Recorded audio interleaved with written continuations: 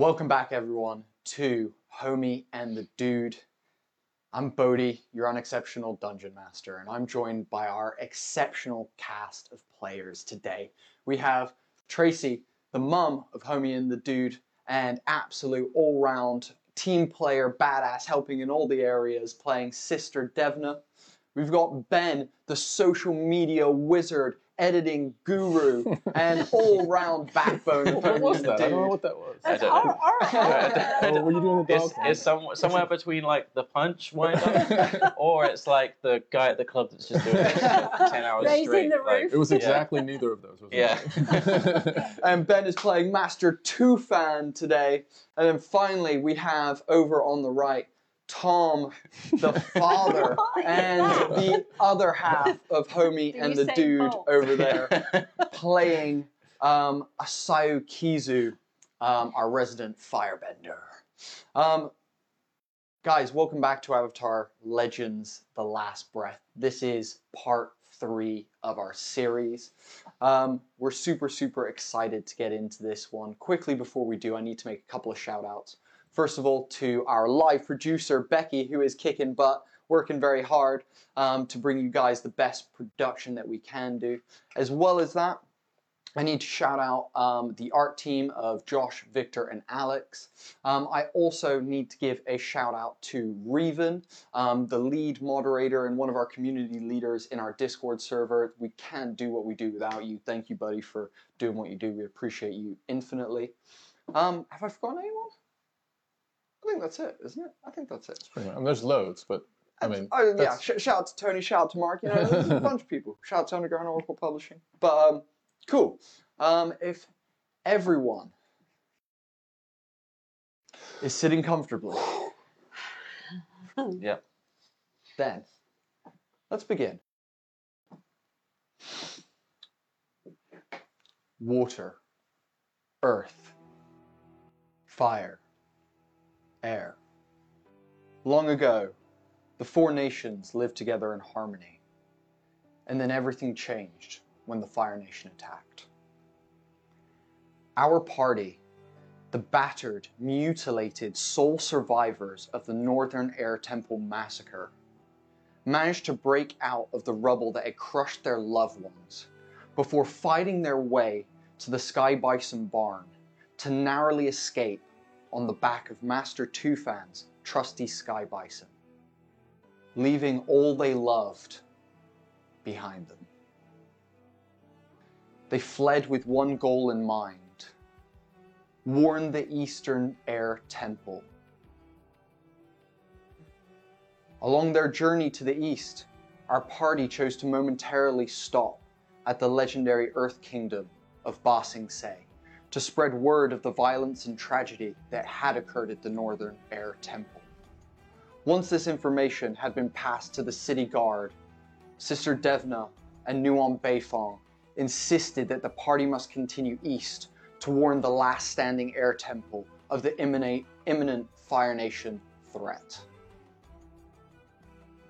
At the Eastern Temple, our party were greeted with bright smiles that soon faded and morphed into fearful gazes upon hearing their warning. The Fire Nation are coming, and they're coming to kill us all. Moments after their arrival, a heavily wounded airbender and bison crash-landed on another part of the temple. It was the esteemed High Elder of the Southern Air Temple, Monk Gyatso. Having barely escaped the Fire Nation attacks himself, he came bearing news. Some very bad,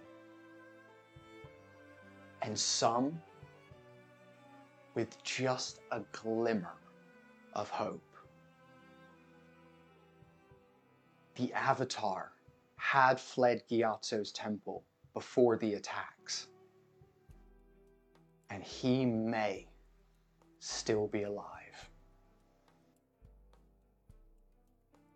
So, we rejoin our party of players in the sealed room known as the Sanctuary in the Eastern Temple, sat around a round table our party have just found out from Monkey Yatso that Avatar Aang may still be alive, and that if anyone could stop the Fire Nation army, that it would be him.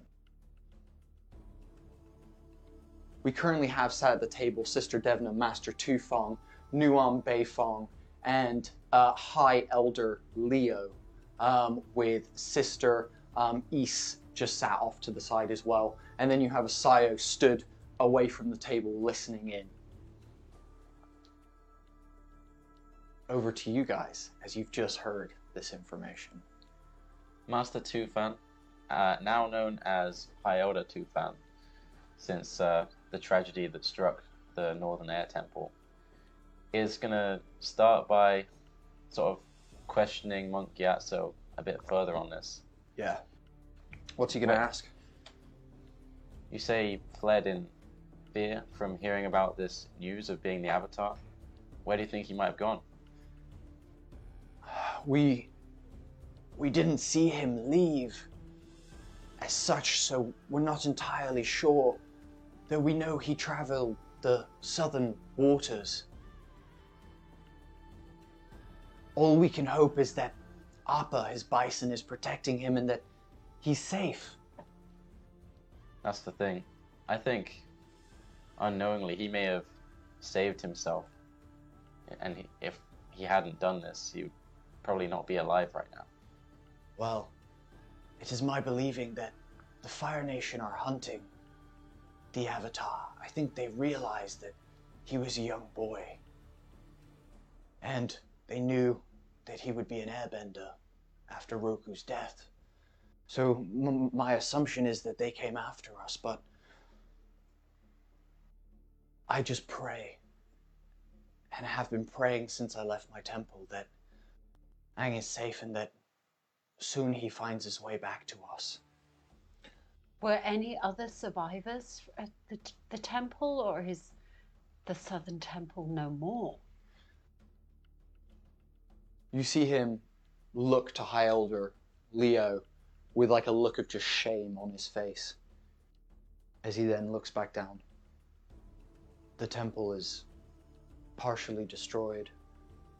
As far as I know, myself and Aang are the only survivors. I'm so sorry. Asayu steps forward, still not sitting, and says, "They will not stop. They won't stop until either they destroy everyone or they are destroyed. I know this." I turn to Asayu and I say, Asayu, take a seat at the table. You are worthy to be here as the rest of us. Sit at this spare seat next to me. See I look Sister to Leo, Sister Leo. gestures with her hand, nods, and offers you a seat. I pull out the chair and I sit down. It's thanks to Asayu's quick thinking that we are all here today. You assisted us with the firebenders that came to destroy the Northern Temple. I think your input is hugely valuable to us at this time. But it feels like if they've destroyed the Northern Temple and we didn't have any of the guests come from the west and the south to the wedding, surely we are next. We must prepare. Sister Leo. Not only are we next, I think we're all that's left. Sister Leo inhales deeply. She places a hand on Monk Gyatso's old, you can see like withered, wrinkled skin that has blood kind of just dried on it at the moment. She looks at you all. If there is any chance that Aang is alive, we need to give him every opportunity to survive and escape. If they believe that he is here,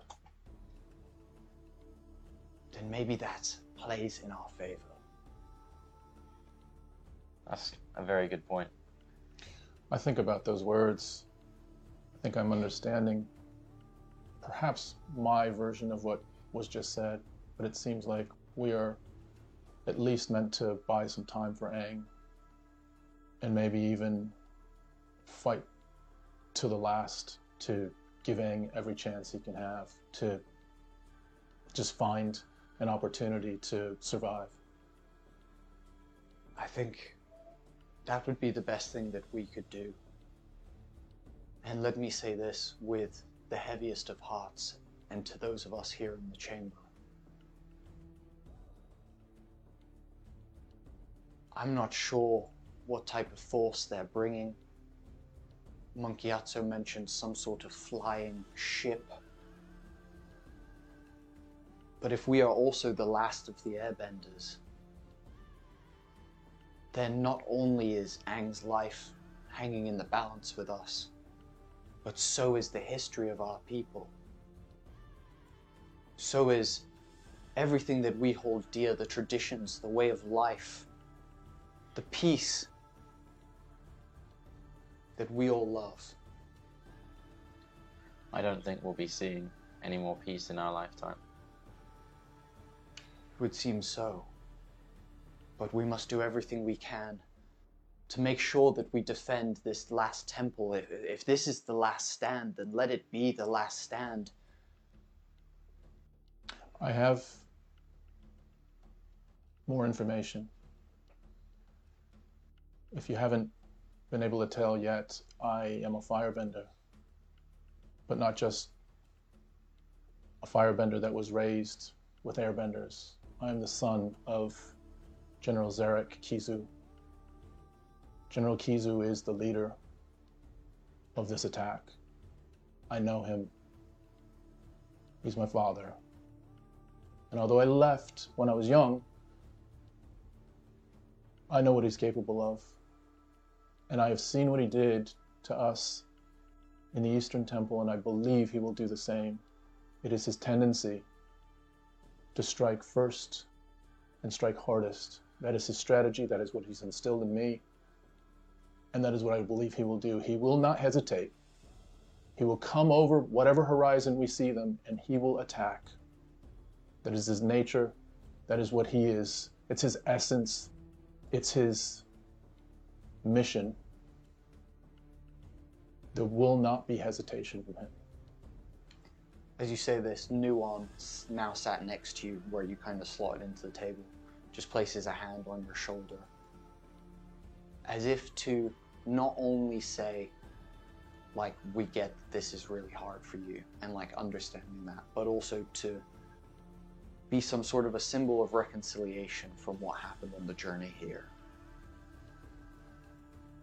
She looks to Sister Leo and says, he's not wrong. What they did at the Northern Temple was just terrible, and we lost everyone. But I think, you know, if we band together, we might have a chance. I think, you know, you're all incredible. You know, just the people at this table alone are the greatest airbenders.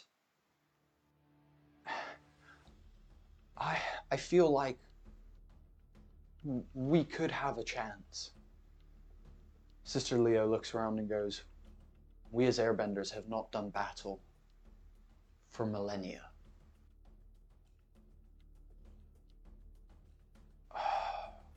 There would be some things that would need to be done in preparation for this if we plan to make a stand here and to try and hold them off.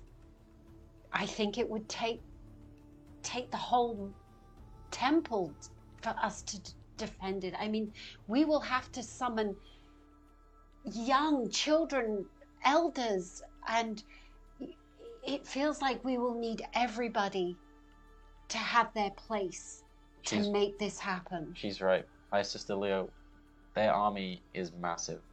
We saw them when we flew over here, and they have walking creatures that we have never seen. The way they intend to climb, the same way they managed to ascend to our temple, was these strange climbing machines that they were inside of, and they sort of climbed their way up the mountain and crawled out of these machines. And he will not, Sounds like vermin. he won't stop unless he feels vulnerable. He won't stop unless he feels there is a chance he will lose. It's the only way. And even then, I doubt he'll stop unless we can take my father out. And I wish to do this in honor of my mother, who lost her life at the Northern Temple.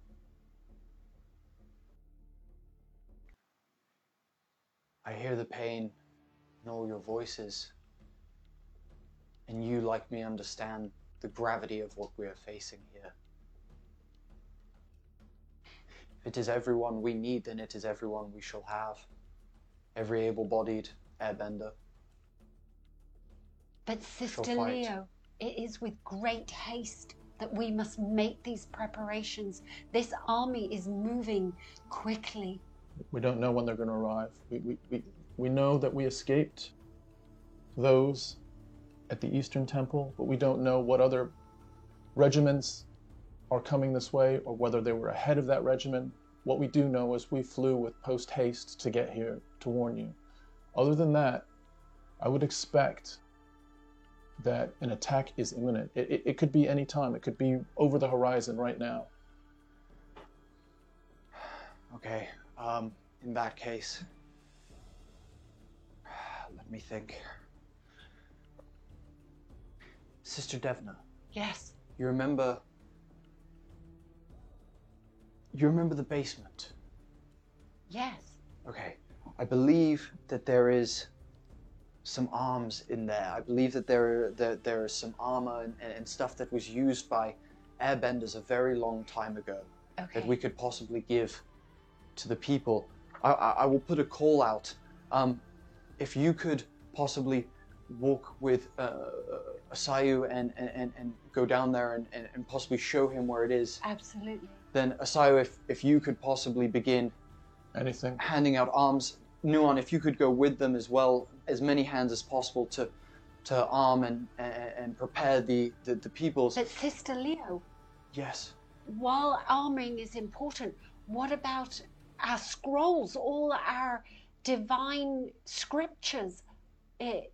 What about those in I the can- sanctuary? I can take the lead on arming the team, on arming the regiment of airbenders. I can do that. Nuon, do you know the way? Yes, I can lead Asayu over there. Okay, in that case, go to the two. Make sure that the archives are barricaded.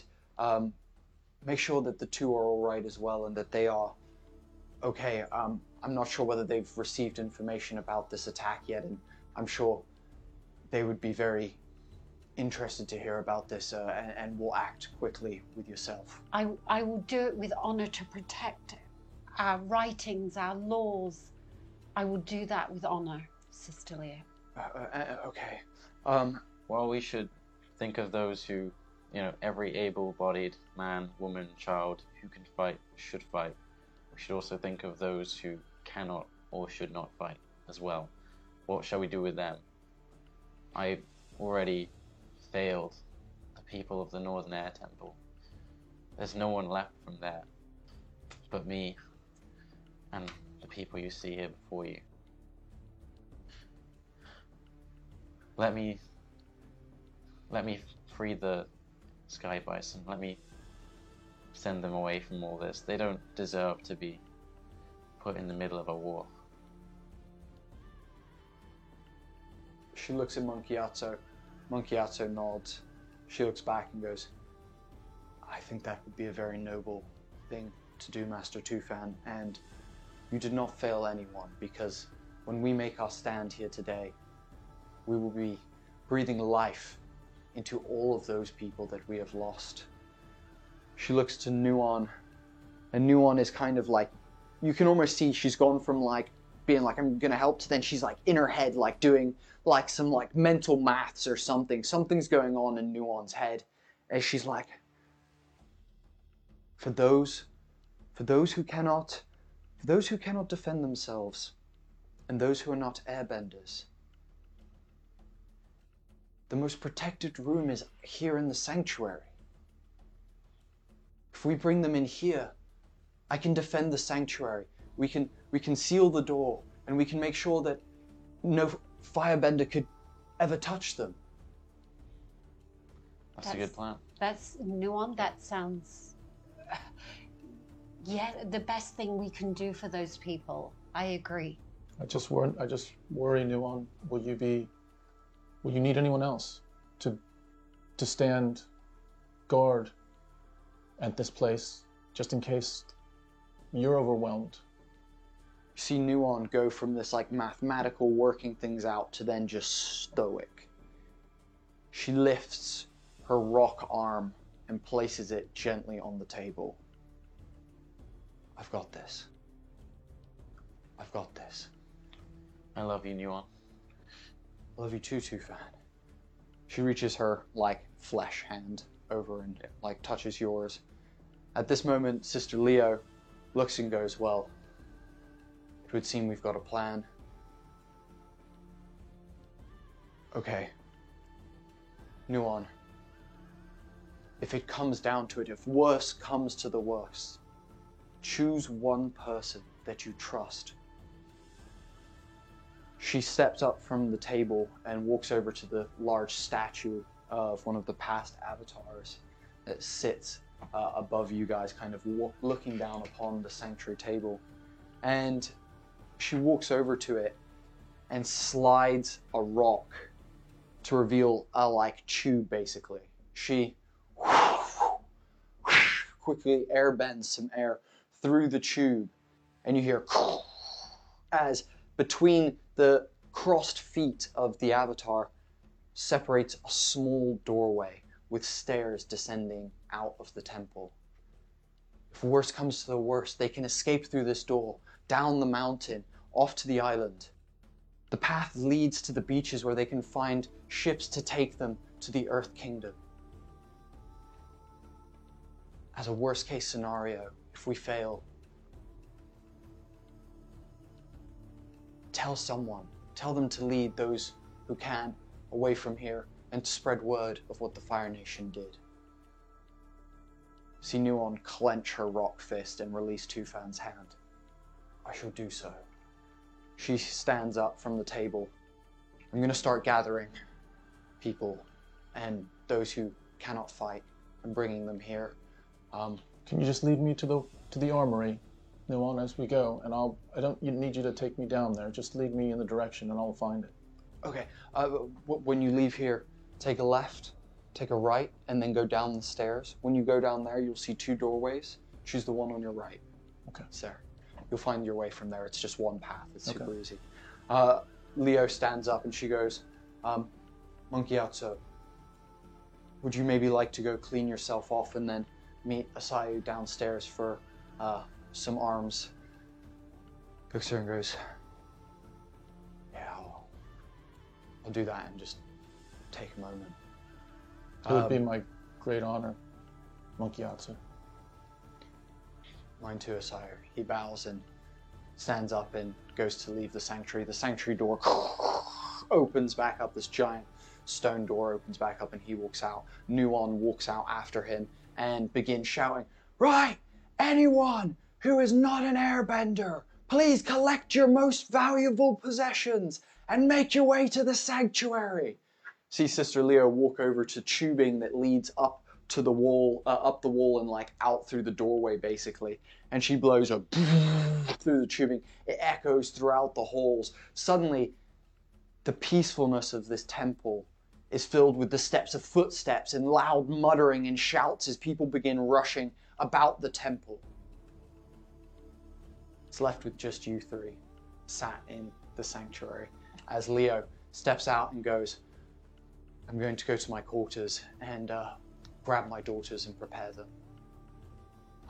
Thank you, I'll see you in Sister. a little bit. Hired Leo.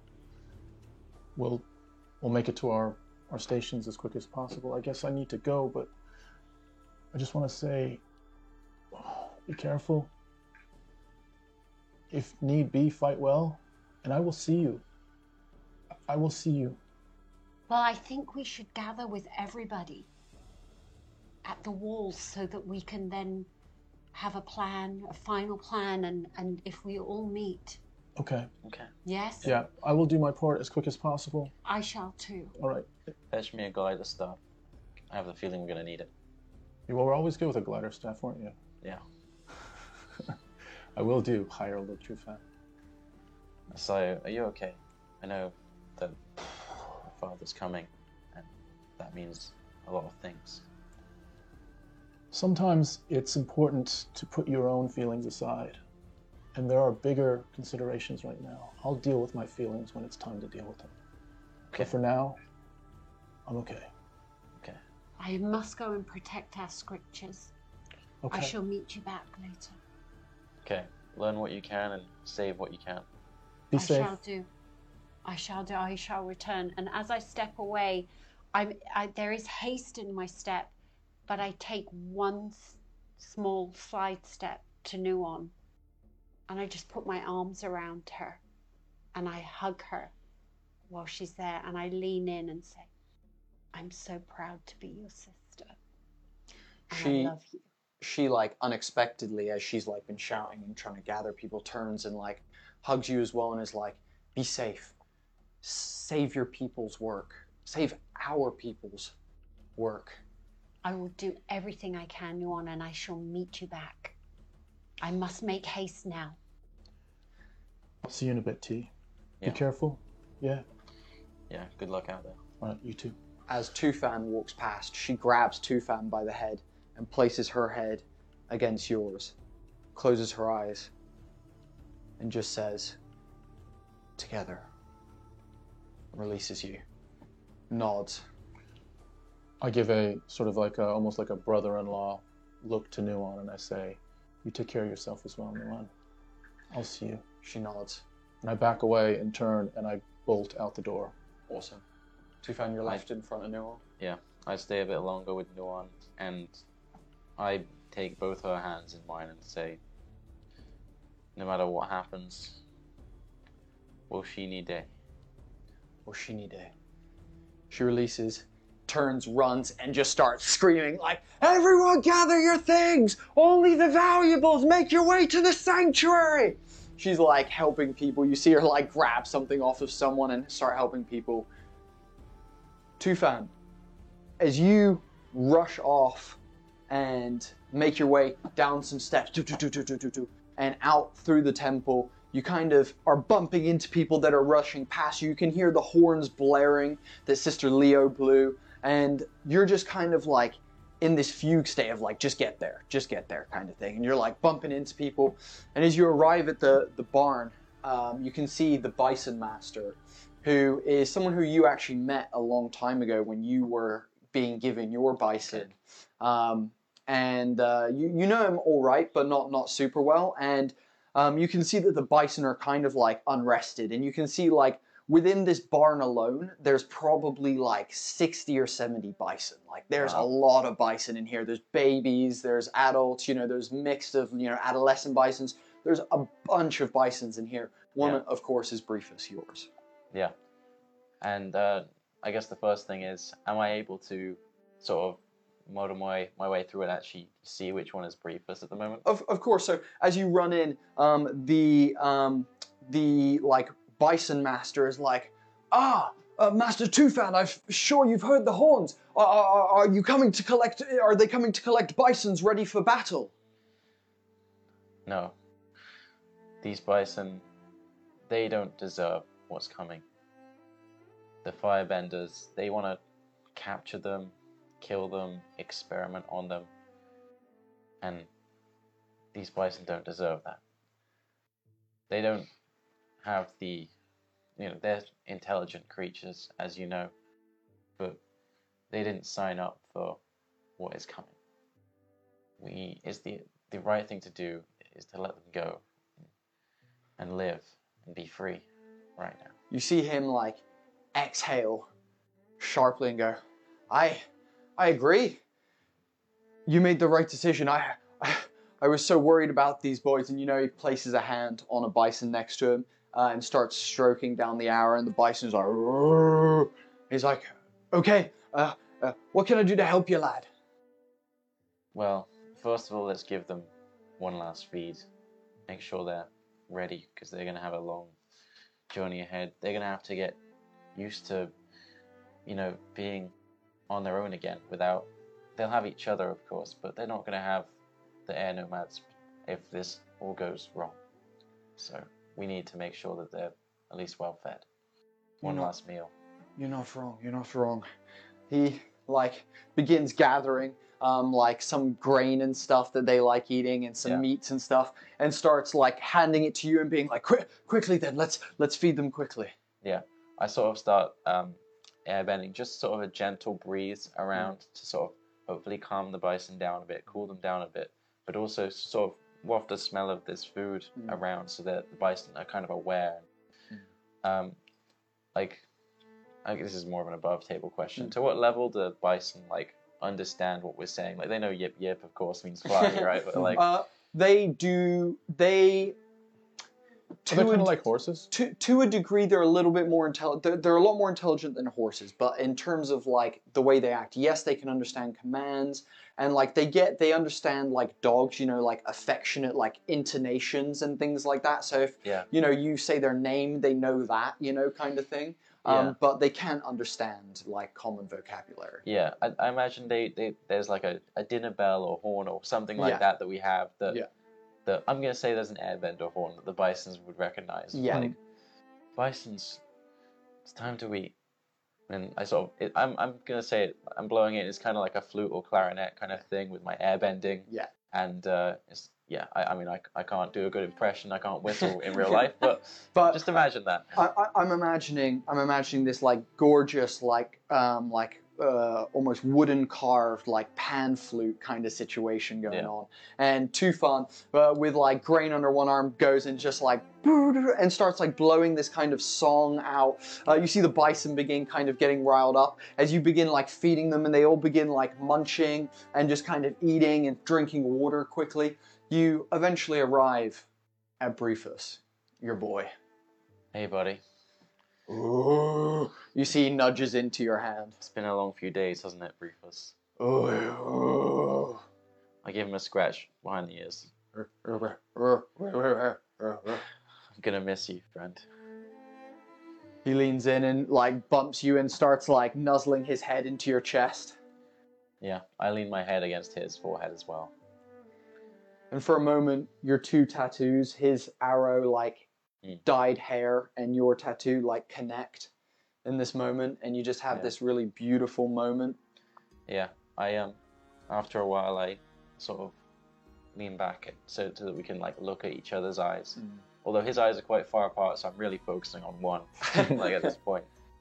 And I just say, listen, we're gonna have to part ways soon. It's for the best. It's for your own good, and you'll be better off this way. Those bad men that try to take you away and do who knows what, they wanna hurt us. And I can't let that happen to you. You deserve better. So soon this is going to be goodbye, my friend.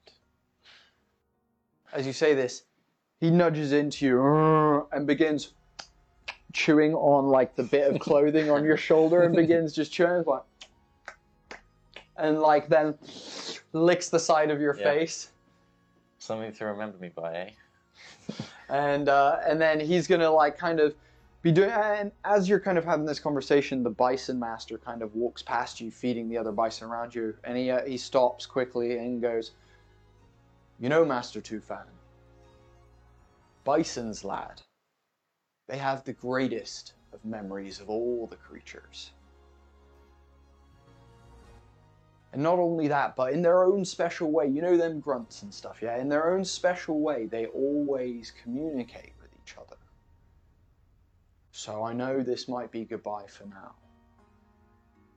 But know that Briefus will never forget you.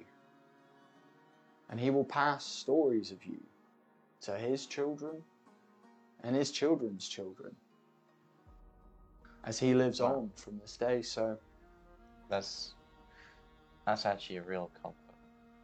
Thank you for telling me this. it's all right. It's something that not a lot of people know, but when you spend enough time with these beasties, you begin to start understanding them, begin to start knowing them. And for me, these are like people myself. I feel like I'm one of the pack. A tear like rolls down his face as he brushes it away and goes, well, boy, that's all of them fed. We shouldn't waste any time then.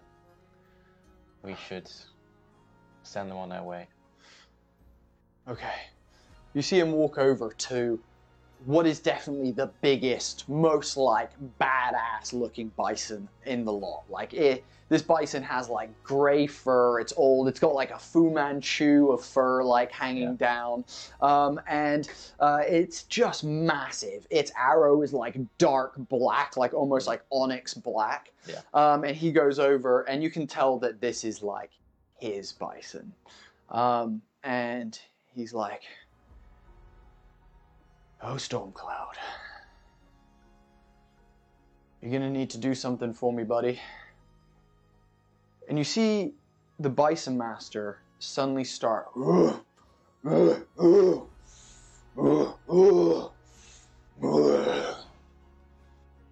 see his bison look at you, look down the line at all the other bison, and then look back at his master. You see the bison's eyes begin to well up with tears as he also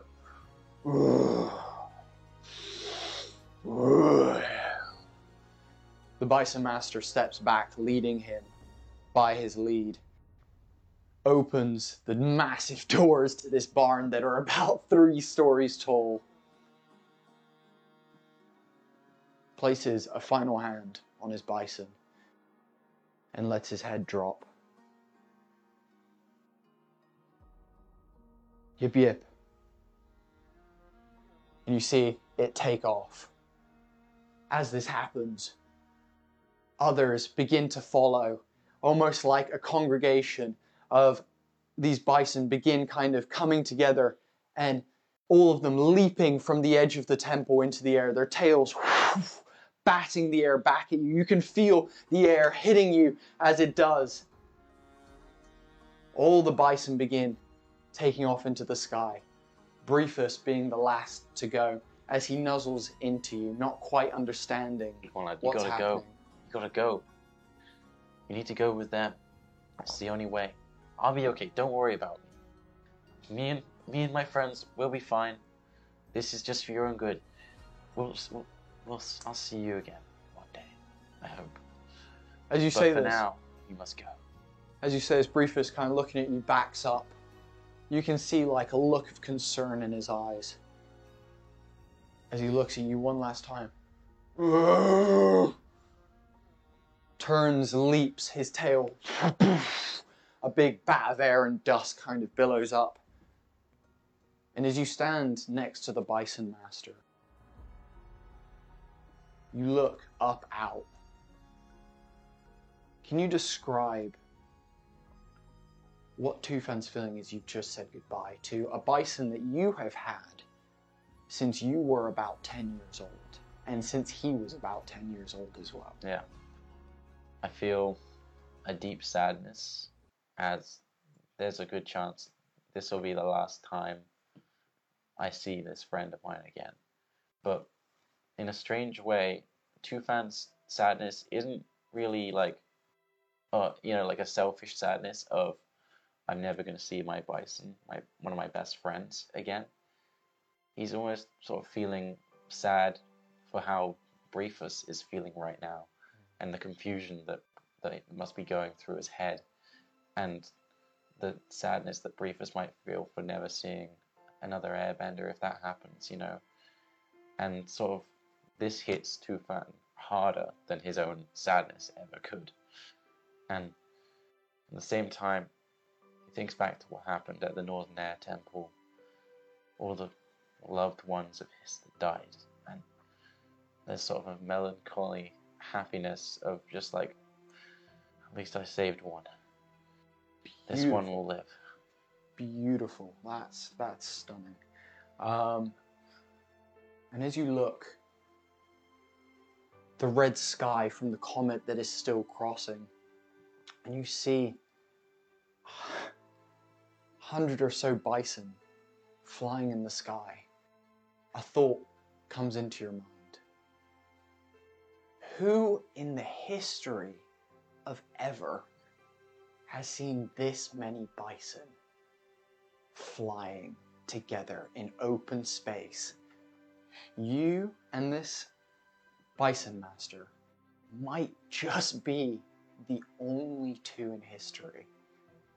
And as the light from the comet reflects off of their fur and you get gorgeous tones of red and white off of them, a glimmer of like hope suddenly just comes into Tufan. Just this moment of like, shit. Who knows? Who knows what's to come? This feels right. And Tufan says this out loud and says, we did the right thing, and puts his hand on the shoulder of the, what's it called again? Sorry. the Bison Master. The Bison Master. Yeah. And sort of just smiles at him and says... He's called Yang, by the way. Yang, let's go back inside. We've got work to do. Yang puts his arm around you, and as he turns to you, you can see that he is like fully like bawling his eyes out, like it's like just full crying, and he's like, yeah. Seeing him like this, I pull him in for a proper hug, just a good pat on the back. As you pat his back, bison hair comes out of his clothes and like falls like to the ground. Tufan sneezes. Sorry.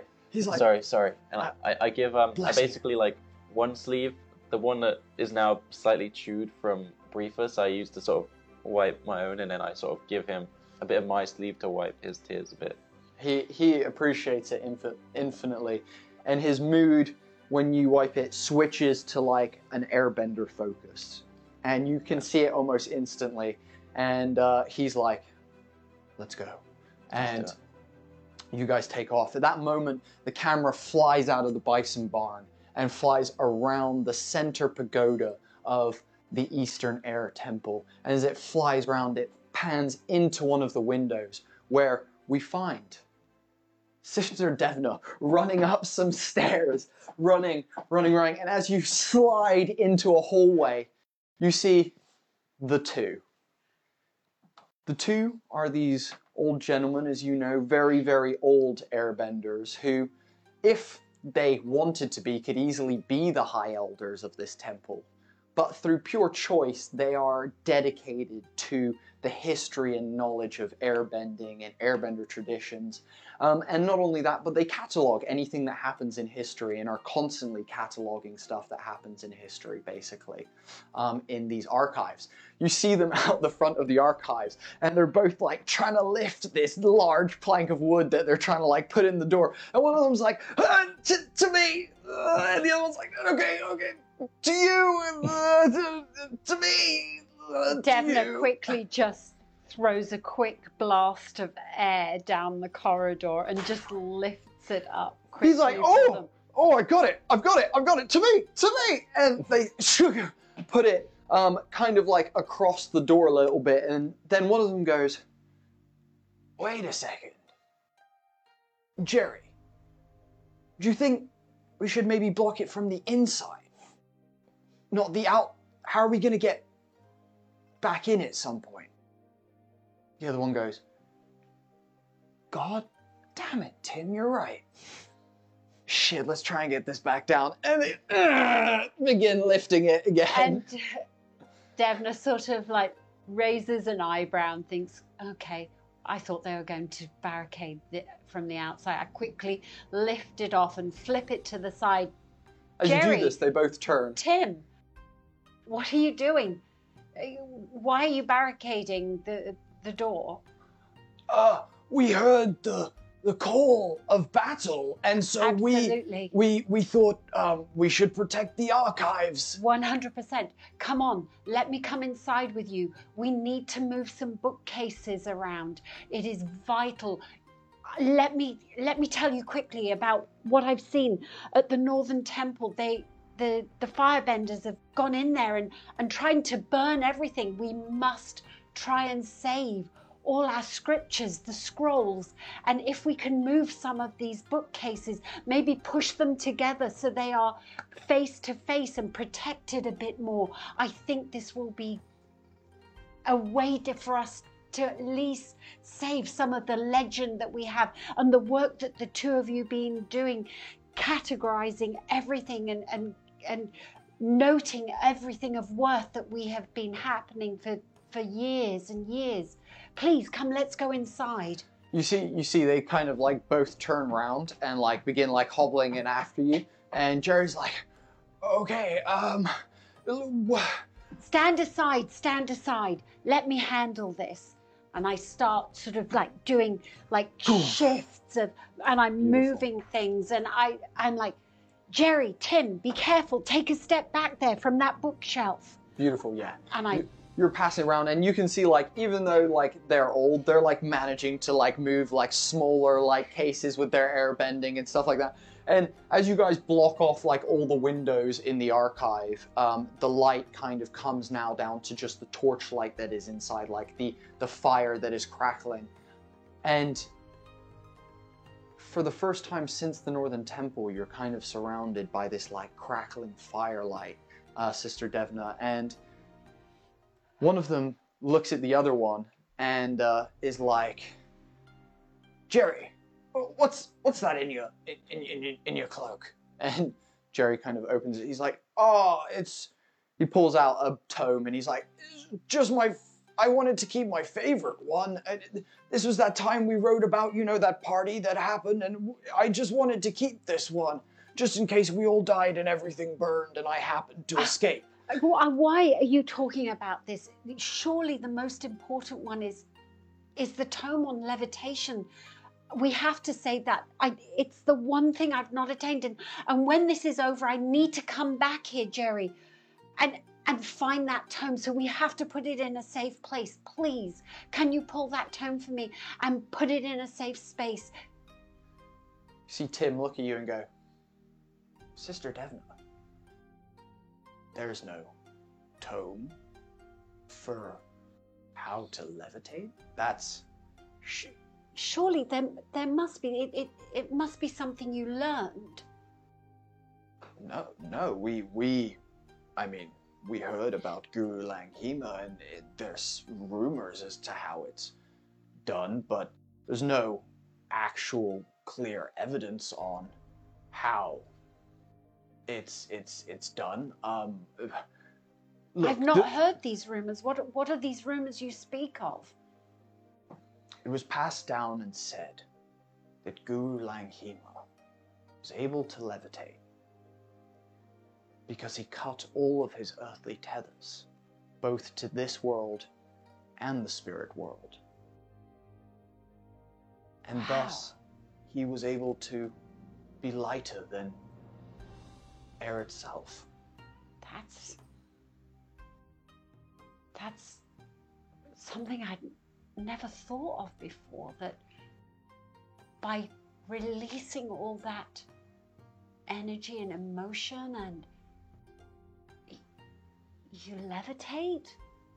Apparently, that's what they said. You see Terry go, look, I've read all the books. I'm not sure he actually levitated. I'm not 100% sure. Absolutely, 100%. Let me tell you, I believe. And you know what? There was a statue at the Northern Temple and it was levitating. It's everything that I've been training for, but I have had all these earthly tethers. I had family. I have much of my family are gone. I don't know if you know, but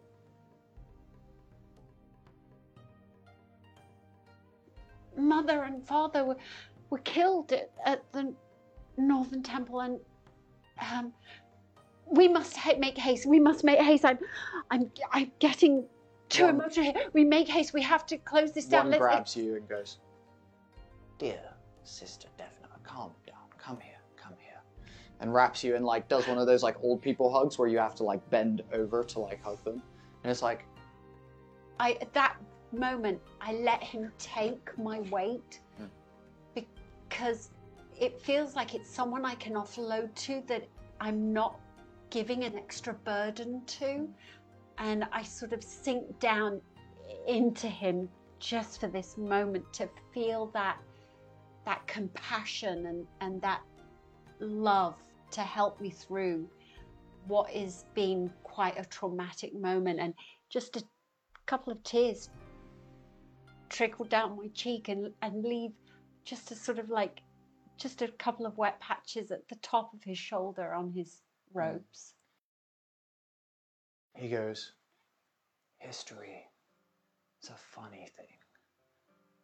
Many people lose much, and yet they are remembered and talked about, and stories are told. I feel your pain very much. Your mother was a very dear friend of mine. And though she is gone, she shall be spoken about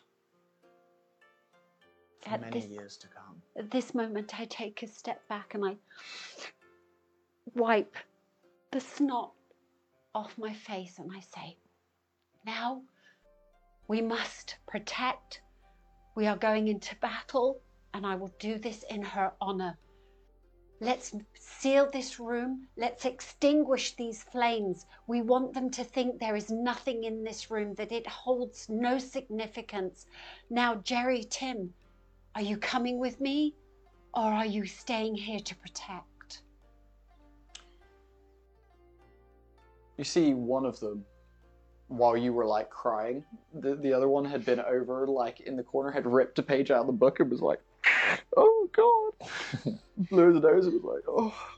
And like they both kind of came back in when you started talking to them and they're like, see one of them look at the other and they almost like their brains kind of link up in this moment, and you see they both kind of talk to each other in unison. What would we do without our books? They look back to you.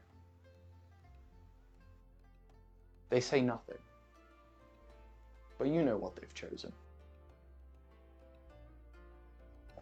I will return to open the doors and see you and sit with you and read our scriptures after this is over. I will see you again. They both bow and they go in unison, "We will write about you." As they take steps back, one of them goes and extinguishes the torchlight.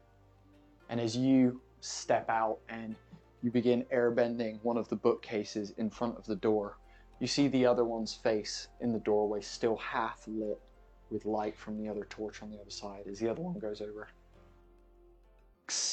And as he puts it out, you put the bookcase in front of them, lift a couple of large pieces of wood and things to cover up the outside of the door. You begin piling up furniture that's in the hallway and anything you can to just block this doorway. But while I'm doing that, I don't want it to look like just a random. I make it almost look like this furniture is meant to be there to make it seem like there isn't a doorway there, that these pieces are just on the wall to cover the doorway. And I sort of take some spit in my hand and pick up some dirt, and because I see a slight just flicker of some of light coming through from there, and I just touch it into that space there so that you cannot see any light or anything from the other room coming through. And I just say, "Peace be with you." and I take a step and I turn. Amazing. As you step away, you hear from inside laughing, just happiness almost from inside. As you run away, back down the stairs, and head back down. And as we see Sister Devna run down the stairs and disappear down the stairwell, the camera pans back out one of the windows, flies back out, round the building, and then back in the front door of the main pagoda, the central pagoda of the Eastern Temple. It then flies round a couple of hallways and dodges in amongst people that are rushing past the camera. And you can see that there's a child dropping something as a mother picks him up. It's like, we don't have time, and continues running, and the child leaves their small toy on the ground. As you see the camera pan through, take a left and a right, and then go down this hallway through a door, and then through this kind of winding hall into the basement. Down here is a congregation of different people, basically. You can see that there's old, young, healthy, withered, but all are airbenders. You can see at the far end of the room, Asayo is stood up on a plinth and is handing pieces of armor to people as they walk past, grabbing weapons off the wall and handing pieces to them. This basement room is basically solid stone all the way around. It's pretty dark in here, minus a few lanterns that are lit. The armor that you are handing out, though millennia old, is in perfect condition. You can tell that whoever made this, whether it was made in the Earth Kingdom or whether it was forged in the fires of the Fire Nation, this armor that was made for the Airbenders is gorgeous and really, really sturdy, durable. It's great armor. And what it looks like is you have these gorgeous oranges and yellows, but it's predominantly leaf shaped. So it's almost looks like scales that are leaves that kind of come down and cover the top of the hand, and then have this kind of leafy chest plate basically. The helmet is made out of a singular big leaf that comes down to a point in front of the eyes here, and then two that come down and kind of stop here. Though all the leaves are there, they're actually made out of metals and things like that, but they're painted autumn colors. You've got these oranges, these yellows, these reds, and all this kind of stuff. Their boots are tied with these almost gold laces basically. Again though, this very similar kind of leaf style that goes down. What you notice, even as a firebender, as you put the armor on, when you move in it, you can feel that the leaves actually lift and kind of move independently of themselves. So it's almost as you move, it allows air into the armor and allows air to flow through the armor basically. So, as you're stood there handing out these pieces of armor, it's over to you. I'm just looking for anyone that is the right size of the armor that I'm handing out. So I've got a helmet, and I'm saying, this looks about medium. You over there. Yeah. Take that. You see an older gentleman come and grab it. I just give it to him. I go reach down again. Right. This is a chest plate. I think it's a bit small. We need someone. Yeah, try that. If it's too small, come back and bring it back. See a guy, see a younger female airbender grabs it and puts it on and kind of goes off. I pick up a glider staff and I put it back down behind me. Nice. And I'm pulling out some other things and I'm handing them out, just kind of trying to, with my voice, to command that I'm in charge. I'm trying to keep the chaos and sort of the panic from people just grabbing shit all over the place, trying to keep it as organized as possible. The atmosphere in here is both panic, it's nerves. You can almost smell the fear in the sweat that is permeating in this room. You can smell what these people are feeling. And as you're kind of looking around and you're handing out stuff, and you can see that there's some men and women, adult airbenders that are definitely a little bit more prepared. They know how to do armor up and things like that. However, then as you pan across the room, you see an old withered airbender with his blue arrow tattoo, and he's struggling to bend down to put his boot on and stuff. And you see a younger airbender goes to help him, and you just can feel that there's just something like just wrong with this whole situation. You're just like, this is fucked up. You're like, this just shouldn't be happening. And as you're panning across the room, you see a young airbender. And when I mean young, I'm talking a child. And this child is trying to do up their like vambrace here, and just with one hand is really struggling. And it doesn't seem like there's any adult there to help them. I see that, along with all the other visual sad and like troubling things that I'm seeing. That one hits me differently. It hits me like I almost see myself in that moment.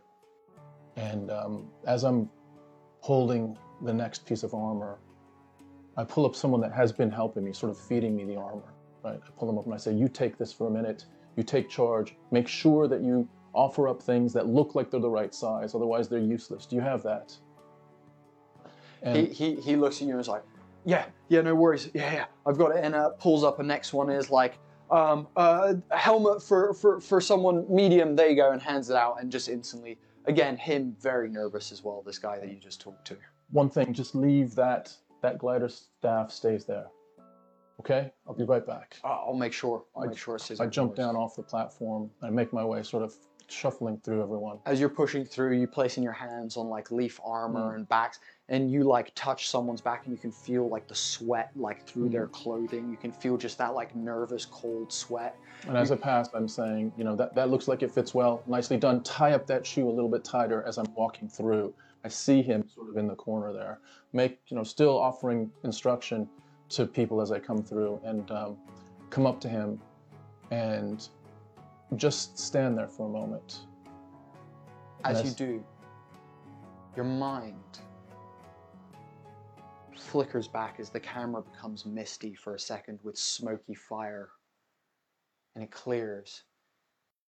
And it's in your head, and it's you as a child, stood in your father's dojo with Fire Nation armor laid out in front of you. Your dad stood there with the stick that he would always use as both a commanding tool and an abuse weapon. Slam it on the ground as you then quickly begin scurrying, trying to put the armor on as fast as you freaking can, because you don't want to get hit by Dad again, and you don't want to let him down. And you're tying up the vambrace and you can't get it, and you're just like, shit, fuck. And at that point, he raises the stick and the smoke comes back in. And you're looking again at the kid struggling to pull on his vambrace. And I just touch him on the shoulder and I say, boy, what is your name? You see him look up. I'm Nihon, sir. Nihon. Yeah.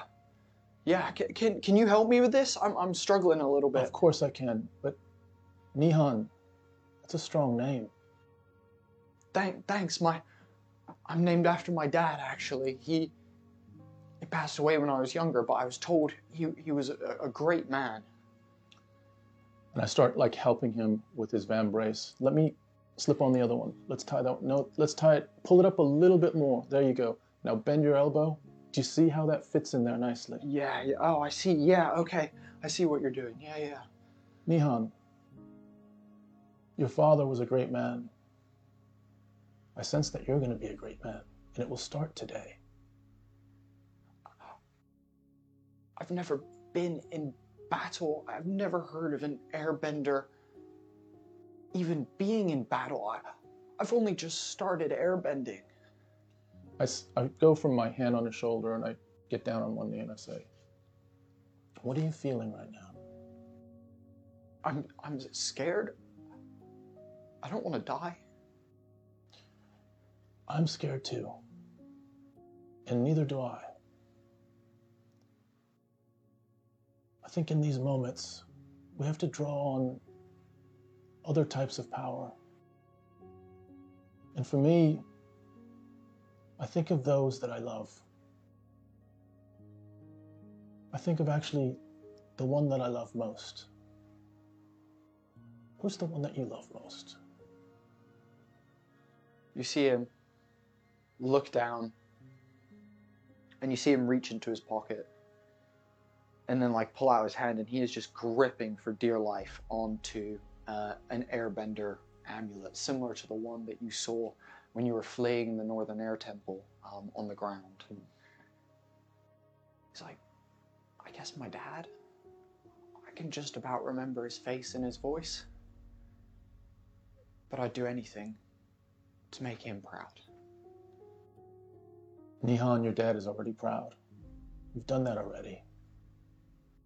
This is about you stepping into this moment. And what I would say is, in my fear, I think about my mother. And I think about whatever happens today, I will fight until I can see her again. And I will see her again. And I ask of you to fight with all of your being. And if that fear arises, you think of your dad. And you think of how proud he is of you. And Nihan the Strong will be a brave man today. You see him wipe a tear from his face as he goes, clicks his heels together, bows to you, goes, thank you, Master Osayo. I appreciate that. And you see him go, I'm going to help some other people like you showed me. You help some other people, Nihan, and I will see you at the end of the day. And we'll talk about the tales and the adventures that we have seen. And we'll smile. I look forward to it. And maybe you can tell me a bit more about your mother. I'd love to know about your dad. Sounds like a fine man. You see him turn around and go, there's like a woman, a female airbender, a couple people away who's struggling with like the same thing he was. And he's like, hey, I know how to fix that, with like a newfound confidence in his voice and like a newfound like energy and happiness. As you're kind of doing this scene, I imagine Sister Devna has made her way into the armory and has gotten armor on. I imagine during this time as well, Master Tufan has as well, but because of the chaos, you probably didn't see each other in the crowd. And suddenly, as you turn around to like go back to your post, a horn blares. It sounds throughout the whole temple. You can hear it just echoing. It's a sound none of you have ever heard, though you have heard many calls in the Northern Temple to, prayer, to meditation, to lesson, to many different things, to ceremony. Same for you in the Eastern Temple. And you've never heard this one before. An older man's ears perk up. He looks back. It's the same one that was struggling to do up his boot. And goes, they're here. Suddenly you hear like gasps and like, oh no, like kind of ring out throughout the crowd among you guys. Over to you. I think Master Tufan in this moment, although panicking a bit himself, knows that people need to he needs to somehow quash this panic and get people like organized. Yeah. So Master Tufan's basically gonna shout, all right, everybody line up. We're gonna march out of this room, double file. I don't know, there's another word for single file, I don't know, like two, line, Yeah. like, 2 lines. In Paris. Two abreast. Two abreast. Thank you, Devna. You see Tufan stands up and starts doing this, and then Sister Devna just pops up two abreast. Devna, can you lead them out to the wall? Absolutely, I shall. Come with me, follow me. Asayu, can you make sure that you take the rear and then come to the front to join us at the rear, but to gather all the people, the loose ones, stragglers behind. I will do. And any bits of last armory, just in case there's people out there who haven't completed, and any weapons that may be there. I'll help Asaya with that. Okay, and I march. Devna. Follow me. Devna.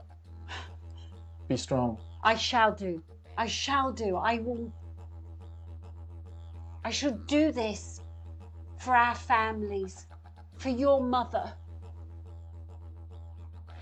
for your mother and father. Your family will be proud. Thank you. I appreciate that, Tufan. I promise you, you will see no one again. We shall succeed. We will. And with false confidence and bravado, I say, now follow! You see, chum, chum. If anything, airbenders know, they know how to follow orders really well and get into line and follow tradition and a strict path. So they all line up. And as you walk up the stairs, you hear in unison as the feet of the airbenders land in unison as they walk up the stairs. As you guys are last in the room and are kind of the last behind, can you please quickly give me a observing like the area check, please? I can't remember exactly what it's Sure. called. It's We're called, both doing that? Yeah, go on then. It is called, what is it called? It's called Assess the Assess the Situation. Situation. That's what I was looking Yeah. for. Thank you.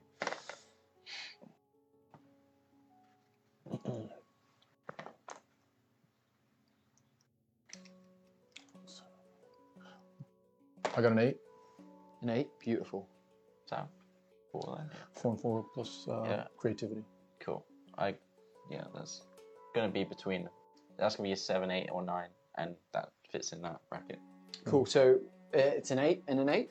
Yep. 2 8s? Cool. You can both ask me one thing. As you look back at the room, is there anything that you guys are looking for in this armory, or anything that you want to find that you haven't already? Anything that, you know, you're looking at that you're like, wonder if there's this here, or anything like that that you want to find in this room before you guys dip out? I'm gonna actually look around for. This is kind of a bit of a stretch, but any kind of almost like a wind instrument that would be used to like direct air, like a funnel that could be used in combat in some way. Beautiful. And I'm actually looking for this to see if it could be used for a Sayo. Oh, interesting. Yeah, see if it could also work with fire as well. Okay. So, as you're looking around,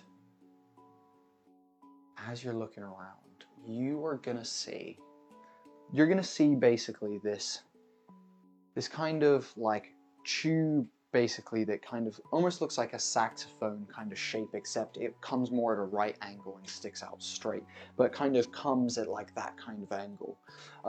You're not entirely sure like how it would have been used, but the fact that it's in the armory and the fact that it's next to like, you know, the odd sword that is in here, that, by the way, typically airbenders aren't using weapons, so none of the other airbenders took any swords. Those were all left out of like a pacifism thing, basically. And you pick it up, and you could for sure see that, like, could a Sayo blow flames into there? Likely. Could those flames be magnified with some air flowing through there as well? Likely. Could you use it to amplify your air and the sound that you can create? Most likely. Okay. So yeah, seems like a good tool for you to have. So this could be used to amplify both of our bending. Together, maybe even. We could use this to dramatic effect more than we ever could alone. I hear you, and I think it's a good idea. But I also know that there's a good chance we're going to be separated. Yeah. And I hand what I've been holding off. So I've been holding the glider staff and like the burliest chest armor I could find. Yeah. Right? And I pull them both over and I say, as you requested, Thank you very much. and put this on. How do you know my size? Tufan, as you put that on, you realize that Asayo's still wearing his Fire Nation gear and his mix of Fire Nation and Airbender, so what he was wearing at the wedding, basically. Okay. And yeah, he's still wearing that. So, I think that you should wear airbender armor as well. You know, I thought about it, and I have a feeling that armor's not going to help. Yeah? Yeah, I think that what I'd like to find will be in a place that armor cannot help. Okay. And I hope I don't care what he's wearing.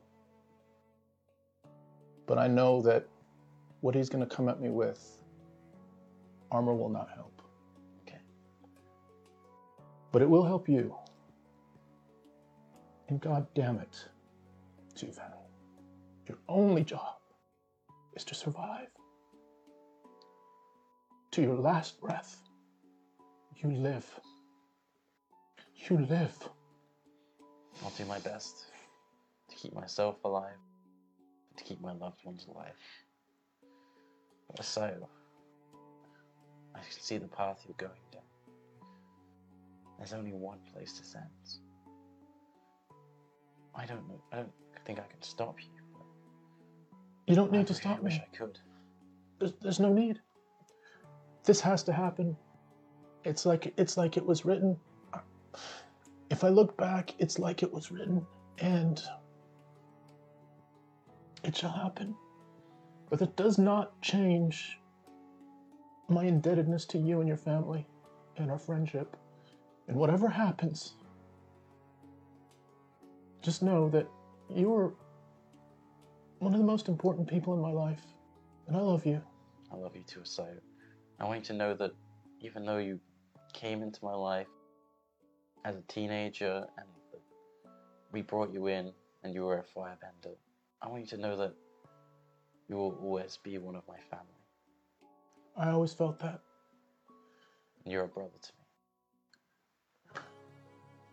The camera Godspeed. pans in as you guys clasp, and it just focuses beautifully on this light. We clasp. close into a hug. Beautiful. Godspeed, brother. You I'll too. see you on the other side. Give him hell.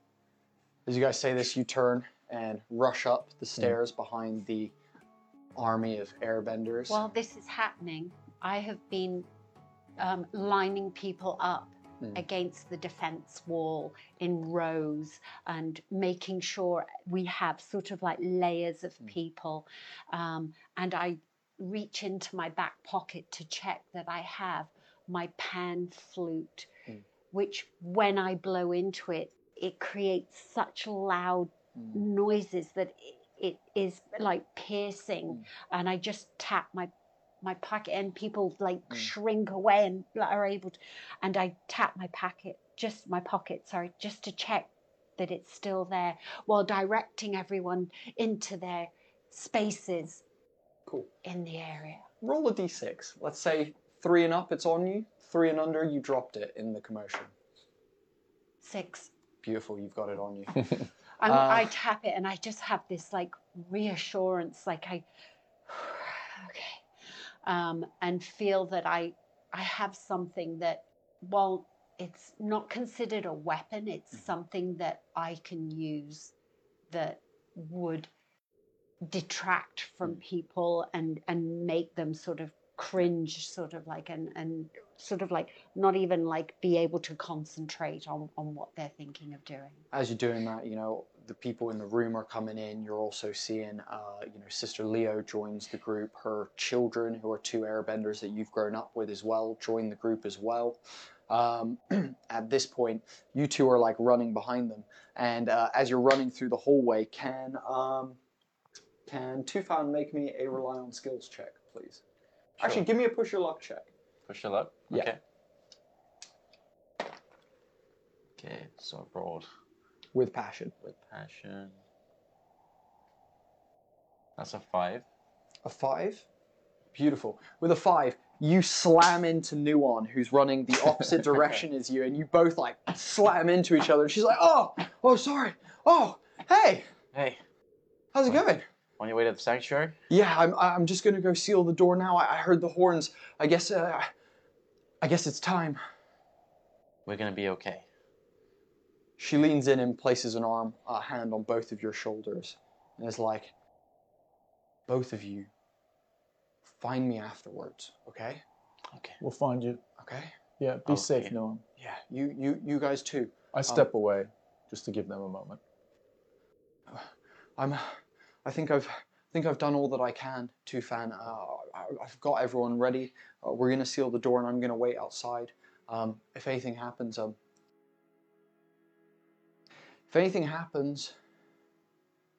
just know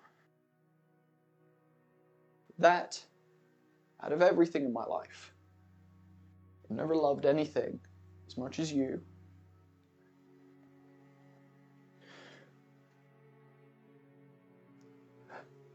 I can't say anymore. Sorry. It's okay. She like wipes her eyes and is like, "Ugh." We don't need to say it. I know, and you know how I feel about you. Yeah. You mean the world to me. If anything happens, you take that escape, and you just go. You leave. You don't look back. You understand? I'll try my best to defend these people. Yes. You do your best, and I will. whether it's in this life or the next, I'll find you. I'll find you. Washinide. Washinide. She turns and just starts running down the hallway again. You guys turn, and you are the last two to kind of like file out and join this congregation of airbenders. And as you guys, Able-bodied to the front, experienced to the front, children to the back.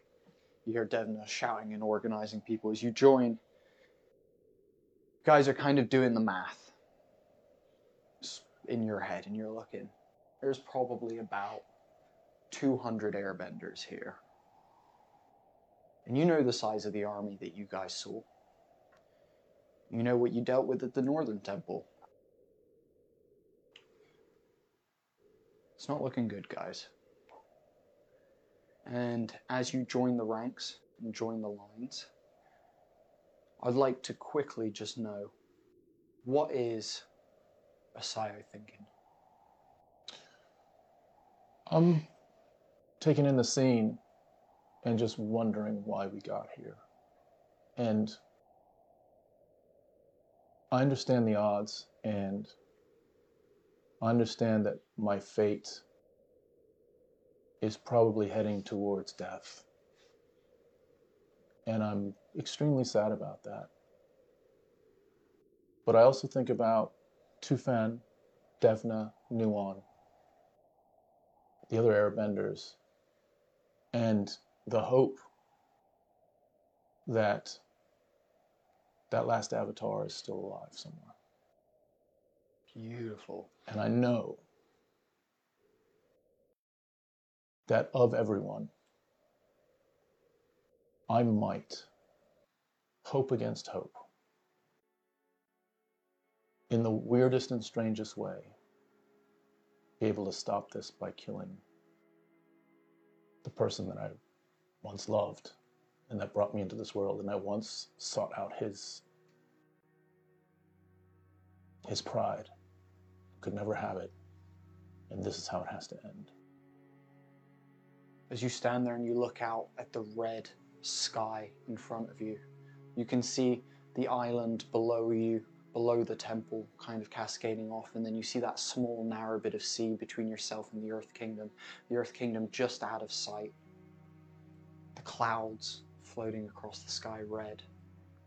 And even you, Asayo, feel that wind against your skin. You feel that kind of airbender, kind of nature, which in this moment, whether it surprises you or not, is something that is appreciated. What's Master Tufan thinking as he stands in line with his airbender brothers and sisters and Asayo next to him? Master Tufan's thoughts start off similar to Asayo in that he thinks, how did we get here? And thinks back to the happy life he had. The family, the teachers, friends, meeting Nuon, the short few years they've spent together up to this point, preparing for marriage and what that would bring into his life and the happiness that was going to bring. Maybe, and he thought of this point that it's all changed when the Fire Nation attacked, and the life he might have had none of that happened. The children that may have been, the families, the grandchildren, and sort of thinks that world doesn't exist anymore and might never exist. And the world there is now is horrible and dark and twisted and wrong, and there's nothing else he wants more than to change this, to do something, anything to put a dent in this new reality that he hates, and thinks, I'm gonna do my part, whether I live or die. I'm gonna fight this. I'm gonna stand by and let the firebenders take any more. And that's just sort of slams his staff down on the floor and just grits his teeth and is just preparing for what he's gonna do the second he sees a firebender crest the ridge.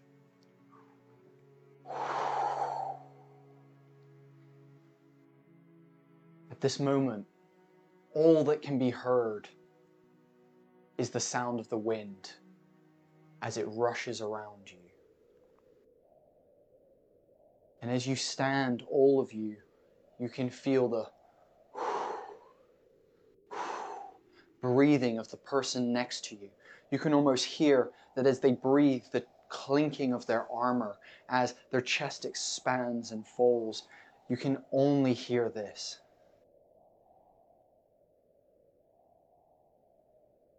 And as silence prevails, everyone kind of stands with nervous energy, waiting for something to happen. I know at this moment in time, it's almost like my duty to bring sort of some hope. I think of my late mother, my father, who always brought me joy and happiness. And I feel like it's now my turn to embody these two people who have given me such a rich life, such a rich upbringing, to take that step forward, to show and speak to people as one.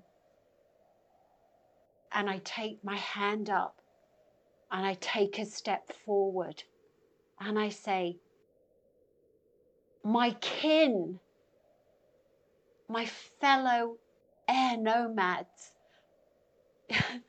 you know me as Sister Devna, daughter of the late High Elder Ehani Beifong. I have lived among you my whole life, and I've loved it. This is my home, the Eastern Temple. I stand proud here beside you all. We are sacrificing our beliefs of peace to use our powers with what looks like will be to wage a war. But I say we must. We must. We must unite against the Fire Nation's threat to our families, our home, and not only that, the sanctuary. Looking down at you now, you embolden me. I see young, old, brave, whimperers, masters, the inexperienced. But above all, I see a family. We are united as airbenders and shall protect our land. So now, my faithful family, each one of you, ready yourselves and take one last breath. As you say this, the whole 200 of the airbenders breathe in, and it's almost as if the trees around you bend inwards. The wind begins to pull inwards. And as Sister Devna turns back round and steps back into line, all of the airbenders kind of broaden shoulders, dig their feet into the ground, as suddenly, shukink, shukink, two grappling hooks clip on to the edge of this courtyard, and you hear the kunk of gears begin to turn. Suddenly, in the red sky, you see it rising in front of you. The skyship spoken of by Monkey Atso. You see its red blimp with the Fire Nation logo painted on the side and metal point at the front arise first, with then taut ropes holding this metal beast below it. As you all stand ready, Asayo, your eyes focus. I'm looking.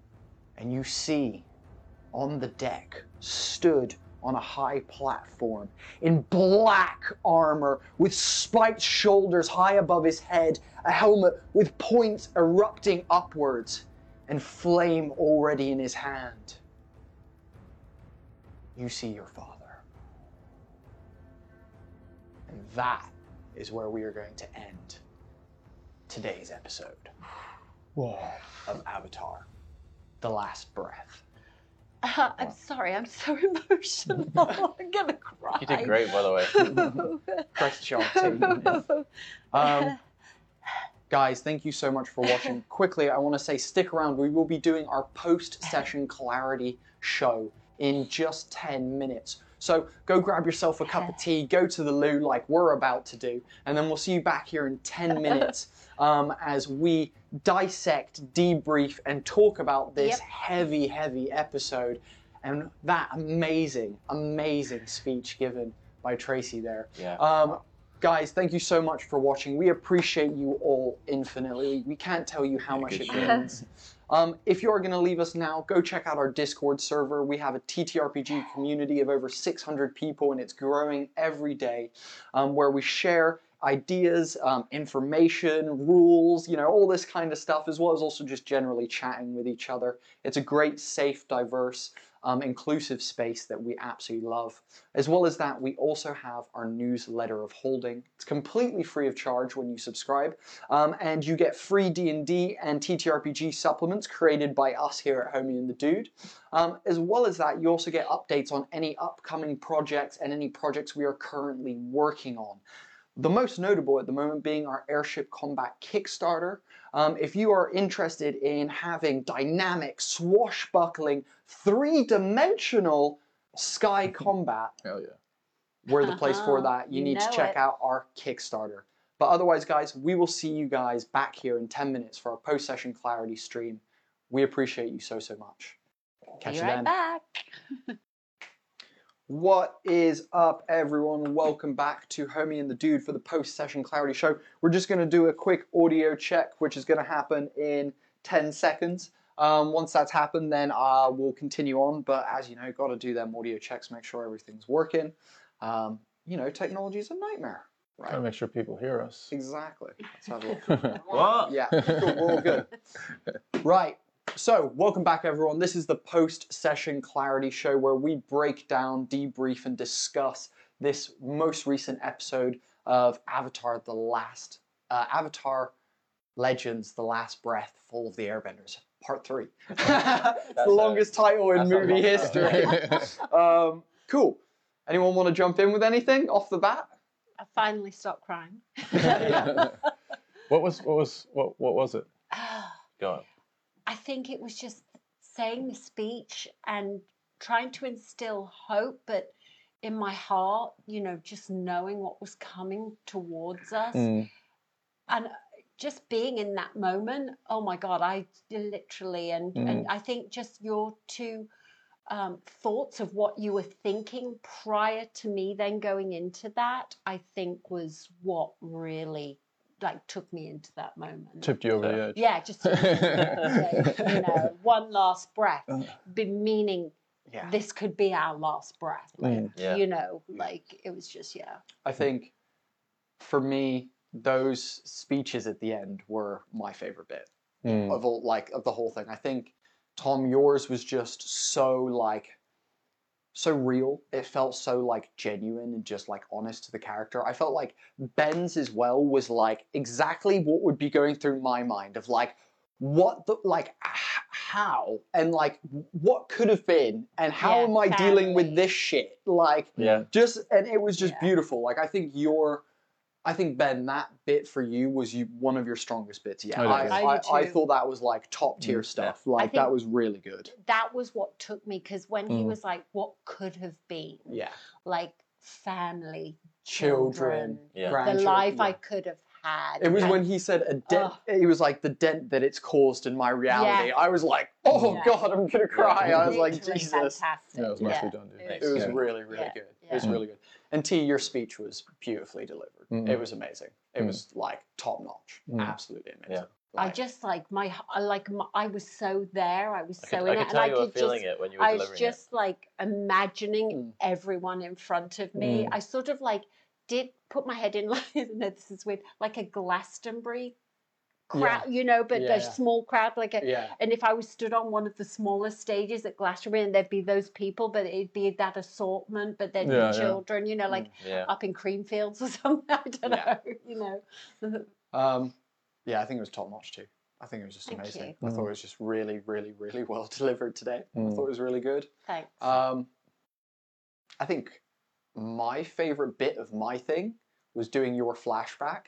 That like almost killed me. Like I was like, Yeah. I almost tipped over the edge with that one Yeah, that myself. was tough. Yeah. Like that was a brutal then to- flashback. To like then Transition. flip it to that was the boy's, Yeah. most loved one Yeah. was so ironic and so kind of heartbreaking for me. Yeah. you It's know? also just this moment where like you're like, fucking love your dad. Like, yeah, it was. I thought that scene was, you and I talked about how that might go down, and like, we talked about less is more, and like making sure that it was, really just not like too over like the top. genuine. Yeah, kind exactly. Of thing. And I Yeah. think we hit that. I feel like Yeah. from my side, I really felt like we hit that. Yeah, what I yeah. thought was great was that here was the experience that you had was almost like a negative experience. Your dad like slamming you there, and it was going to be that you had to get your Yeah. armor on quick enough. Yet the flip side, when it came out of the thought or the vision that you had to reality, was like an opposite. You were giving strength rather than having. It was like it was character just- development, like it was mountain. just like it was It was amazing. beautiful. It Yeah, was really great. beautiful. And I don't know if you knew that Bodhi was going to do that sort No. of like thing, but Mm. how I didn't you know then I was going to do it. but you didn't. Okay, No, I I had wasn't no sure. idea. But just how you then stepped into it and created this whole different scene for you and this boy was absolutely insane. It was like amazing. Oh, I awesome. loved it. Thank you. I'm always super hypercritical. Like since you and I talked about it yesterday, in your mind you hearken to all of the scenes, Yeah. right? And you want it to be like, I think it's a little bit unrealistic because those are scripted. Yeah. Those are like actors that have, probably rehearsed it. That's probably the 15th take. Yeah. This is live and all of that. And so I feel like and this is my own like super hypercritical like bit of myself. I wanted to just be a little bit more in the moment, just a little bit more in the moment. I feel like we pull it off. That's kind of making me think of like almost like a similar reason to why people like going to concerts and listening to live music rather than just listening to the album at home. Is that you can't beat necessarily like studio quality in terms of like the perfectionism they can achieve there. Right. Yeah. But there is something about the realness and genuineness of seeing it live, especially like when like they could get it wrong. you Yeah. know? They might have only just thought of some parts they add in or something, Do an extra riff Do or an extra something riff, like exactly. that. Just yeah. the extra thing that just like wow, I really felt that, and that was, you wouldn't always get that from the 50th take in the studio. You know, sometimes has to be that first Yeah. go at it. I think the one thing that you did is you forced me to have like this heartbreaking moment. But, you know, I had this like extreme sadness, but I needed to be strong. Yeah. So that was like, you like set that up in a way that I wasn't expecting, so that, you know, the kid doesn't need to see like a soppy, sad moment. He needs to see someone that believes in him, and you kind of put that in place. Which I wasn't expecting that. That was pretty cool. Talking about Go things for that you're not expecting was when you said, and it's the two, and they're called Jerry and Tim. Honest to God, I nearly like laughed at that. I didn't know what to do because I was expecting, you know, some sort of different name. I don't know what, but we've had Yang, we've had Yang Chu, we've had Sisterly, like all these Ehani and what have Jerry and Tim. Well, here's the thing. When I was planning the two, I was like, I want them to kind of be a little bit of comedy relief. Like, I want them to be a bit bumbly. I want them to be a little bit, and them kind of be a little bit detached from what's happening. Like, them be like, you know, kind of in their own little world, not really kind of getting the gravity of what's happening, but also very much understanding it at the same time. And I feel like I didn't do them as much justice, actually. I felt like I needed to give them a little bit more depth and have them be a little, like, I did surface, like, comedy stuff with, like, him ripping out the page and blowing his nose and, like, little bits like that. But the bit I think that won it back was that last bit where they don't say anything. Yeah. You just know. They put out the fires, you close the thing, and it's like, cool. They're fucking locked in there, basically. Yeah. But then at the end, again, I wanted to bring that back in. That you hear them, like, laughing in there. Like, having, like, you know, nicely done. they're just like, being it's just homies. two dudes in the dark room just trying to sort of, like, lighten the mood for each other a bit in what is a very dark situation. Yeah. I think I need to apologize for one thing though, because in my head I just got flicked onto a space that was really like I was like, follow me, and I went like this because You did our, like, as a family, if we are in a massive crowd or anywhere like concerts, if we're on the street and we're trying to find each other, we sort of lift our hand up and do this, and everyone just looks above the crowd because I'm sort of shorter or whatever. It's just our way of finding each other. And so I was like, follow me, and I went. That's Devna's special. Like, I think I need to apologize that because it was such a like. reflex thing. Thing. Do you know what killed me? So one bit that stupid. had me, like, on the edge of laughing was when I go, and you two know the size of the army. And Tom goes, yeah. And Ben goes, it's massive. I almost lost it. I was like, fuck's sake. Concentrate on the camera. I was really not trying to do that. Oh. Dude, you didn't get the memo. There's only one thing that you can use the word massive for, and that's just It was just brilliant. It was just perfectly, you delivered it, Ben, with, like, that ignorance of just, yeah, it's massive. And I was just like, geez, okay. It's like, okay. That's gonna get cut out and used somewhere else. Over and over Yeah. I think your bit with obviously with Briefus is hard because I also realized that as we got into the scene, I was like, this creature literally can't communicate with you. I was like, this is like inference. You did that really well. Yeah. You did that really well. I was like, inference was really important. But I like the fact that the Beastmaster or Bison Master. Master was had picked up a sort of like a level of grunt that he knew, like, because you know when you're like, I know that when I've had a cat, I've gone like, you know, made this noise, and the cat will be like, "Ooh, hello," like, you know, like doing some sort of weird purr thing. Well, here's the beautiful thing about doing the story that we're doing is we, like, anyone who knows Avatar knows how this ends for this temple, and anyone who wants to Google what happened to the Eastern Temple, you can find out pretty quickly how this is going to go. I think for me, the fun of that is that I can add characters in that we can, like, that don't have to have any relevance later on in the world and the history that does exist for Avatar, where the majority of the Avatar's history is.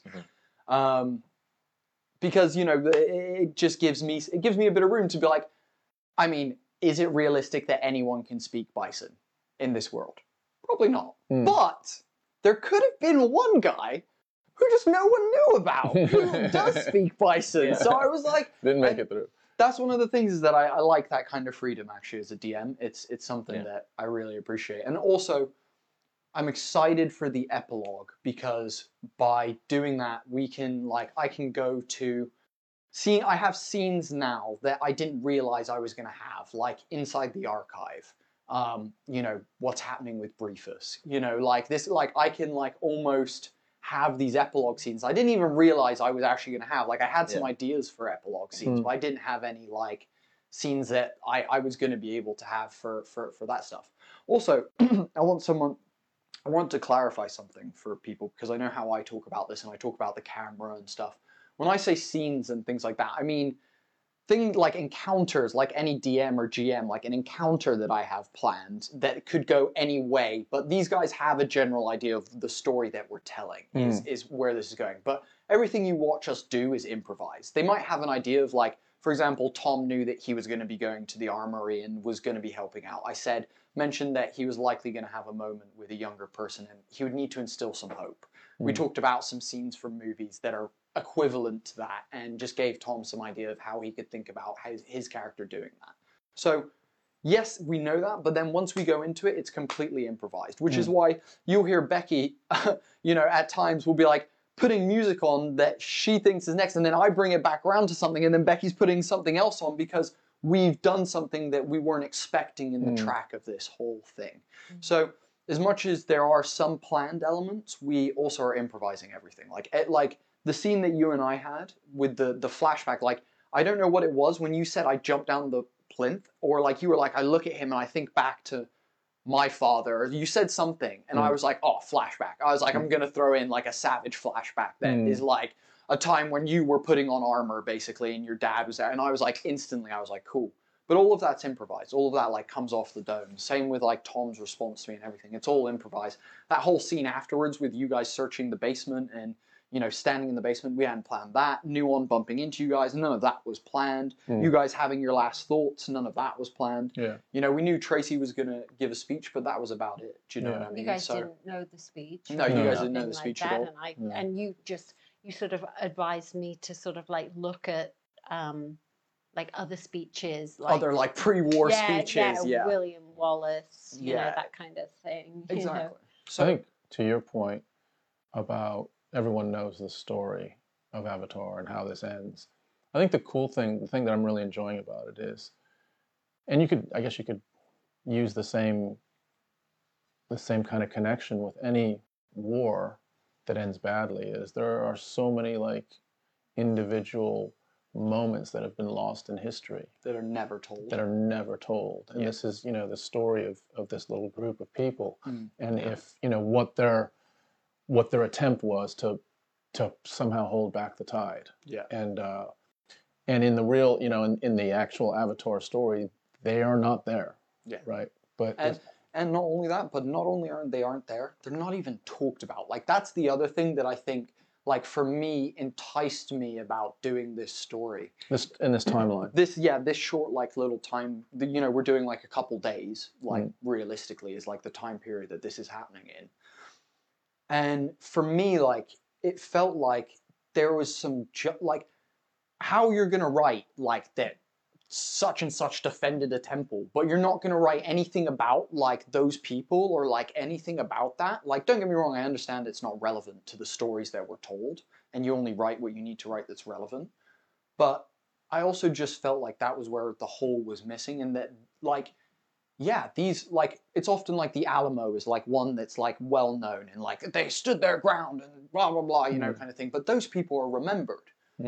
Why weren't the airbenders that fought in these battles ever remembered? Why did no one do that? And I think it's another reason why I wanted to add the Beifong family into this a little bit and give some history to that and show that there's generations, and shit doesn't just mean that what you saw is what it always was. Shit was different, and shit was and I think, Ben, your speech actually encapsulated our plot, beautifully in of you being like, what the world would have been like if Sozin didn't do this. Yeah. Like, what could have happened for you, for fucking all of you at this table, for just, and also the world as well. What would have happened if, you know, Aang hadn't rushed and frozen in the ice and been gone for 100 years, you know?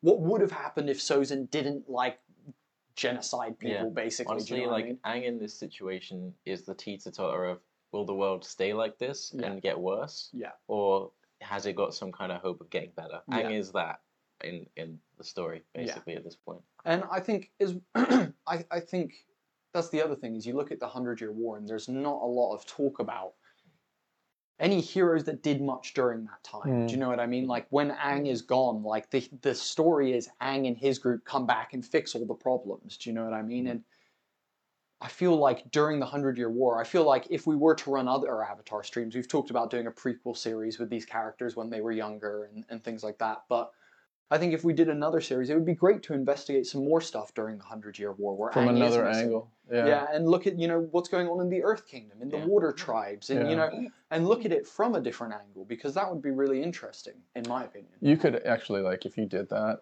you could then have, what do you call them? When you, like, almost like Easter eggs from the, so the new one would have some sort of Easter egg of, like, From this one? From this one, Oh, I yeah. hear Like there's a wedding taking place. Like, yeah, those you types know, of I've heard things. there's a wedding Yeah. taking I mean, not to place say at that the we are Northern going to do it, Temple but that or would be kind something, yeah, you know, that would be cool. in the fight. In the Also, I was the just thinking water. we could definitely do Water Tribe and do Katara and Sokka's parents.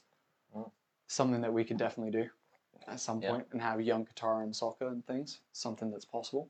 But anyway, that's neither here nor there. Or what about Iroh when Oh yeah, young like, Iroh Iroh basically becoming a general during and Ba Sing Se, even him taking Ba he Sing was Se. trying to take Ba Sing Se, and his son was with him. Yeah. That whole story. That would be fucking sick as well. That would be like, I feel like there's lots of room with Avatar, and I feel like for me, people are looking at like the Avatar and the Korra eras, which I think are really cool eras to tell story in. But I feel like actually the chunk of where you can tell story here, because you can manipulate it into something beautiful, is everything that hasn't been told. You know, the Like the 100-Year Fringe. War, yeah, Roku's era, Kyoshi's era. You know, though there's bits written about it, it's nice to be able to fill in Yeah. some of that blank. And I think, to a testament to the original Avatar show, I think one of their strongest things that they do throughout the show is they bring in side characters, like Jet, the dude with the hook knives, and you've got the dude who's in like the makeshift wheelchair, and you have all these side characters that actually have their own side plot, and the gang go in, like, obviously the gang go through and like help them with the thing, but you get to see a little bit of like the world and what's going on, and I feel like that's almost a bit what we're trying to do, is just show another part of the world that people didn't get to see during a time. I think that's awesome. Yeah, Personally. like these side characters you bring up, like each of these people is kind of got their own war that they're fighting. Yeah. Their own ecosystem, if you will, that they're trying to deal with. Change their own world. They're trying to put a dent in to fix. You know. Exactly. Dude, you're totally right. And I think that's what we've captured with this. And I think this story is doing it a lot of justice. I feel like you guys as a cast are living up to what these characters needed to be. Like, I feel like more than anything, like, don't get me wrong, as a GM, DM, whatever, I can build the world and give you like these setups where I give you a chance to be this, but you guys are just hitting the mark every time, which I think makes it just so powerful. It's just so powerful. I feel real confident about this series, and I'm just real proud of it. Like, as much as I love the Sky Realm, and we've had amazing moments in the Sky Realm, and probably will have in other shows, I'm just very proud of the story that we've told here. I feel like it's also not your typical RPG. I feel like every RPG story is like dick and fart jokes. Like a lot of do you know what I mean? Like it's also like even serious shit. It usually feels like the heroes are being set up to win. They can't really fail. Like I know that sounds silly, but like even when the odds are against them, you know, you kind of like, but they're not gonna lose. Yeah. You know, like exactly. You're like, it's Critical Role. We're only 50 episodes in. They're not cutting season 3 at 50 episodes in. They got another 150 episodes to go. You know. Yeah. Exactly. I agree with that as well. Yeah, Just there's have some super cool about breaking that mold, right? Making it so that, like, you know, if people do know how it ends, then being curious about, okay, so what is the epilogue? Like, how does it actually? What were the last, the last movements, the last actions, the last words of these people? I think that's really cool. In that, and knowing confidently that that is the case, without having like this safety line to like pull it out of the fucking, pull it out of the bag, and the heroes somehow win. There's no multiverse, and we're gonna have like a different version of Asayu pop up and be like, "Fucking," do you know what I mean? There's no reset, revive We're not stone going to or suddenly unlock anything time like that. travel. Exactly. It's not Marvel, guys. It's not Marvel. It's not Marvel. I think, I'm super proud of it. Has anyone got anything else about this session in particular that they want to go over or talk about? I felt pretty good about, like, I felt like I performed a lot better in this one than the other two. Once I just kind of got in my element, just... I see you doing this. And same with Becky's production, and like same with my DMing and everything. I see all of us just like on a roller coaster, just like chipping away as we go up. You know what I mean? I feel like, I feel like today was your strongest performance for sure. And I feel like, dude, the depth that you went with that speech and your scene with Briefus and stuff felt like you reached new emotional heights and depths that I'm not sure whether you knew you had or what, but I feel like was really nice.